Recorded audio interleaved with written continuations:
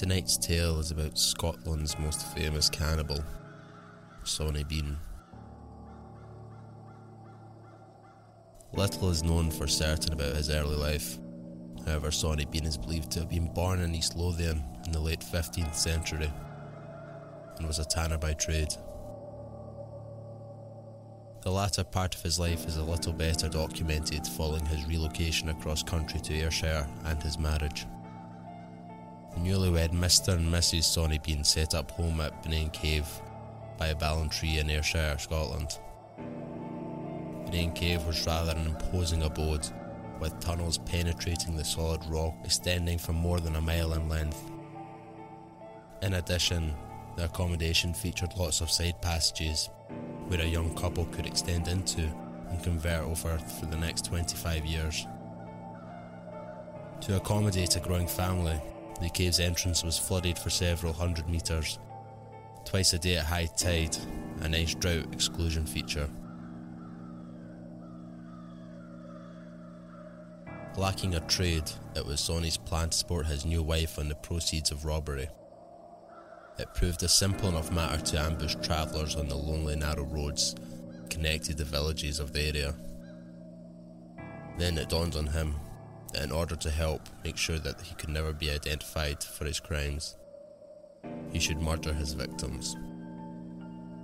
To avoid those unnecessary visits to the shops for provisions whilst at the same time disposing of any evidence, he came on the bright idea of butchering the bodies to provide a high-protein diet of human meat for himself and his wife.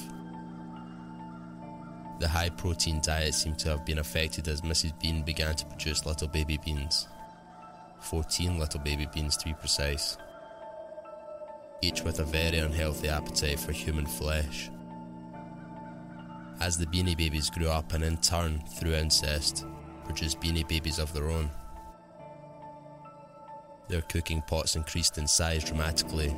Over 2 decades, generations of beanie babies grew up in Benane Cave, refining their skills of murder and cannibal cuisine, including the now lost art of salting and pickling the flesh. Finds of curiously preserved but decayed body parts were discovered washed up on the surrounding beaches in the area. The local authorities had by now established what must have been, and what must still be to this day, the longest missing persons list ever produced. Although mass searches of the area were carried in order to locate their missing people or their murderers, nobody ever thought to search the depths of the Benane Cave. As the years went by, the family grew older, and thanks to their high-protein diet, bigger. And as the family grew, so did their appetite. As many as half a dozen victims would be ambushed and killed at a time in a military-style operation by the Sawney Army. The bodies were taken back to the cave to be carefully prepared for the larder by the womenfolk. Even in the best planned operations, however, things sometimes go wrong. It happened one evening for the Sawney Army when they attacked a man and his wife as they were returning from a nearby fair. One group pulled a woman from her horse and had her stripped and disemboweled before the other group had a chance to wrestle the man to the ground. Realising the fate that was about to follow him, he fought desperately to escape, driving his horse into and over his attackers as he had fought for his life. A group of 20 or so people also returning from the fair happened upon the same scene. After a brief and violent exchange, the Sawney Army found itself, for the first time ever, at a numerical disadvantage and promptly retreated back to the cave to consider the situation. As they retreated, they left behind the mutilated body of a woman as evidence, a score of witnesses and one very angry husband. The man was taken before the Chief Magistrate of Glasgow, who, after hearing this tale and putting this together with the longest missing persons list evident in the many reports of the mysteriously pickled body parts, decided to take the matter straight to the top, King James. He promptly arrived in Ayrshire with a small army of 400 men and pack of tracker dogs, and together with a band of local volunteers launched one of the biggest manhunts the country had ever seen. Like before, the search extended through Ayrshire countryside and the coastline, and like before, nothing was discovered. That was, however, until the dogs picked up the scent of a decaying human flesh that was passing a partly waterlogged cave. The manhunt was closing in.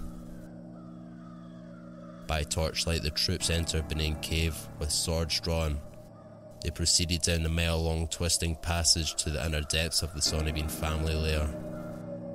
Nothing could have prepared them for the sight they witnessed that day.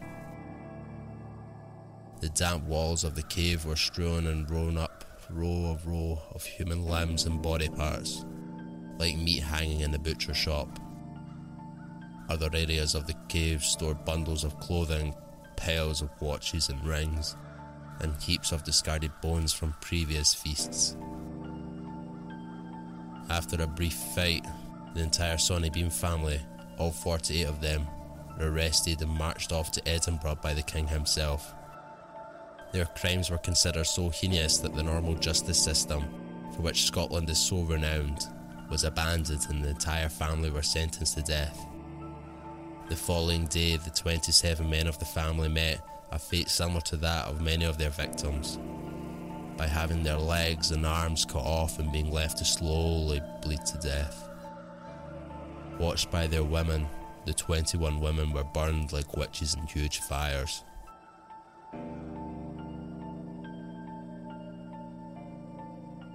Legend has it that one of the daughters of Sawney wandered off before the soldiers captured them.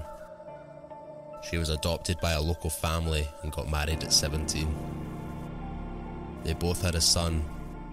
The whole family would kill 2 to 3 people in times of hunger to eat them.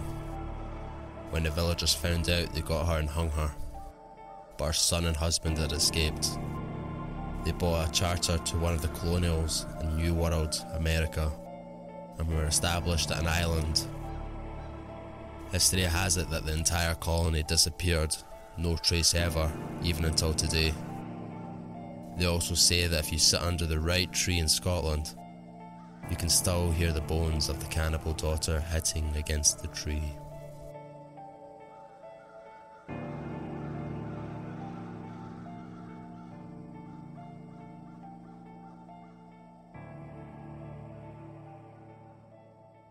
If you made it to the end, please leave a like and comment and let me know what kind of story you'd like to hear next.